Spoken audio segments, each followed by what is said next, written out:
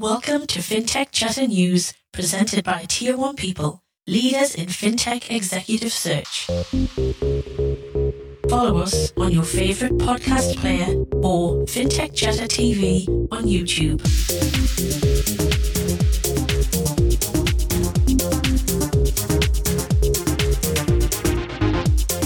It's been a massive week for the Aussie fintech industry. Intersect 2022 was bigger and better than ever.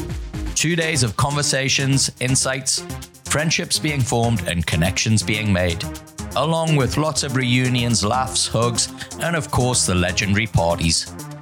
Out of the hundreds of conversations, I managed to record a few to share with you.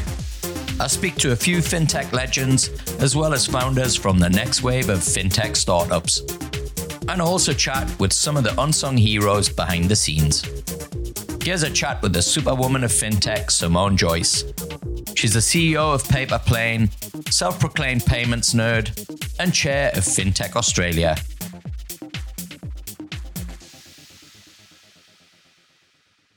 Simone, lovely to see you. Lovely to see you, Dexter, live and in the flesh. Yeah, how's Intersect been for you? Because we're on day 2 now.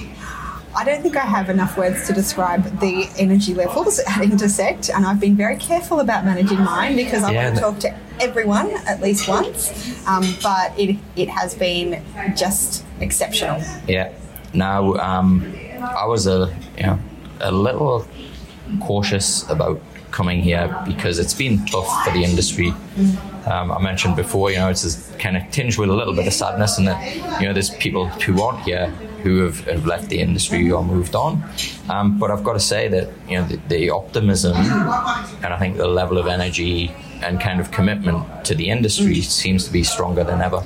I would really agree with that, and I think that we are an industry that will be resilient because the services we're providing are ultimately for the good of people and businesses, and in times like we're facing more widely, that's a really important thing.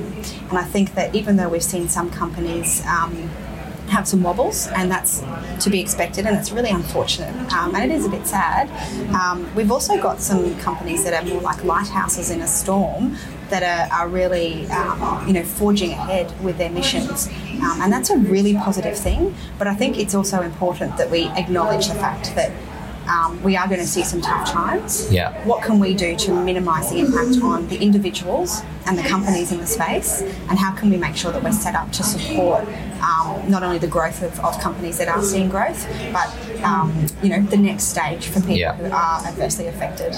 One thing that's really stood out to me for this Intersect, which I think is the differentiator, isn't just the increase in attendees, but it's actually the interest that's come from large organizations who see actually the fintech ecosystem as customers and not just big 4 banks and financial institutions. What do you kind of put that down to? Is that like a clear sign now that this is a maturation of the industry here in Oz? I think it's certainly that. It's saying that this industry is mature and ready to engage with the incumbents, and that we have a slightly different dynamic here in Australia. Our banks behave differently. They mean different things to people in Australia, and now as fintechs we can be a strong part of that banking scene. And obviously there's other companies, insurance companies, superannuation, etc. as well that fall into that category. I also think it goes to show that over the past few years we've seen a change in the demands of businesses and consumers of their banks. So that's also driving an engagement across the sector to go, well, look, we've got these gaps we now need to fill as a large incumbent organisation. Is it right for us to build? Is it right for us to buy? Or is it right for us actually to partner? And that's what we're seeing. Now, I think a self-prescribed payments nerd, 2022 must have just been the dream year for you. Well, let's wait till 2023. I reckon that's also going to be good. But yes, Pay2 has certainly been a hot topic here this year, which I think it's actually pipped CDR at the post. There was a lot of CDR chat last year. We're seeing a lot of Pay2, a lot of CBDC chat. So the convergence of payments, Simone, we're starting to see digital currencies, DeFi, all of these kind of discussions start to happen in the same room. What's your sense as to why that's happening, and what do you think potentially we're looking at in the future? Look, I think that there's a real alignment of people who are providing services on traditional payment rails today. Visa, MasterCard. We've got AP Plus with their amazing NPP rails and FPOS. If you strip away the actual exchange of value though and go, okay, well what if that was a coin? What if we were doing it between exchanges and left all of the supporting services, the top layer services in place, then it becomes a really interesting conversation. It doesn't matter how the value is exchanged, but these are the rules under which we're going to exchange that value. So for us, that's a smart payment agreement. You agree that you're going to pay me $10 a week, whether that's direct debit today, pay to tomorrow, or a retail-based CBDC in the future. That's okay. The payment agreement itself remains unchanged. And Paper Plane, you've had a pretty cool 2022. What's your kind of coming away from Intersect? What are your thoughts about 2023? And what do you see as the opportunities and maybe some of the challenges ahead for you? I think the thing with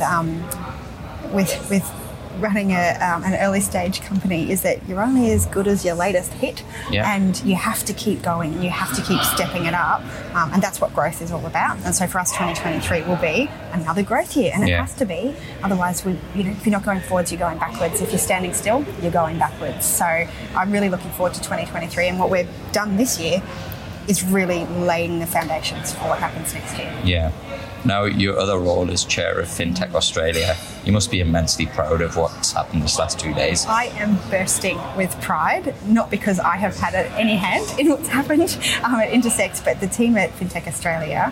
They're a small team, but they have achieved something incredible here. Yeah.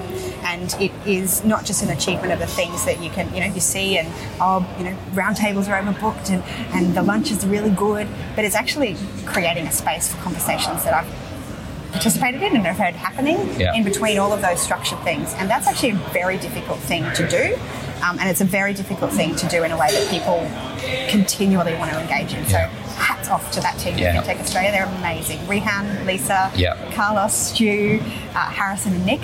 Incredible. Yeah, and look, importantly as well, I've been talking to quite a few of the UK delegates, and they're, I think, really impressed with what they've seen and really enjoyed the event. And it's something a bit different for them. And I think it's, what they've taken away is that Australia is not the UK.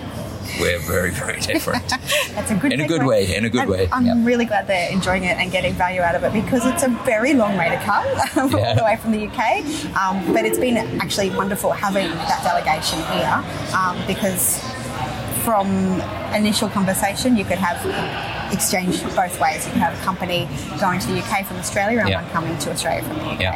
And look, FinTech Australia is there to present Australian FinTech in the very best light, and I think done that in spades this last 2 days. And we're very grateful that you come every year, Dexter, because you're the life and soul. I was described yesterday as the voice of FinTech. There you go, exactly. Well, Simone, great to catch up, and have a safe trip back to Brisbane. Thanks, Dexter. Thanks for listening. If you enjoyed that chat, we've got plenty more for you from Intersect. If you're new to the show, hit follow and please leave us a review. And if you're coming back, thanks so much for your support. It really does help us in promoting the Aussie FinTech industry globally. FinTech Chatter is presented by Tier 1 People, leaders in FinTech executive search. We'll help you build a world-class FinTech venture by connecting you to world-class talent. You can find out more at tier1people.com.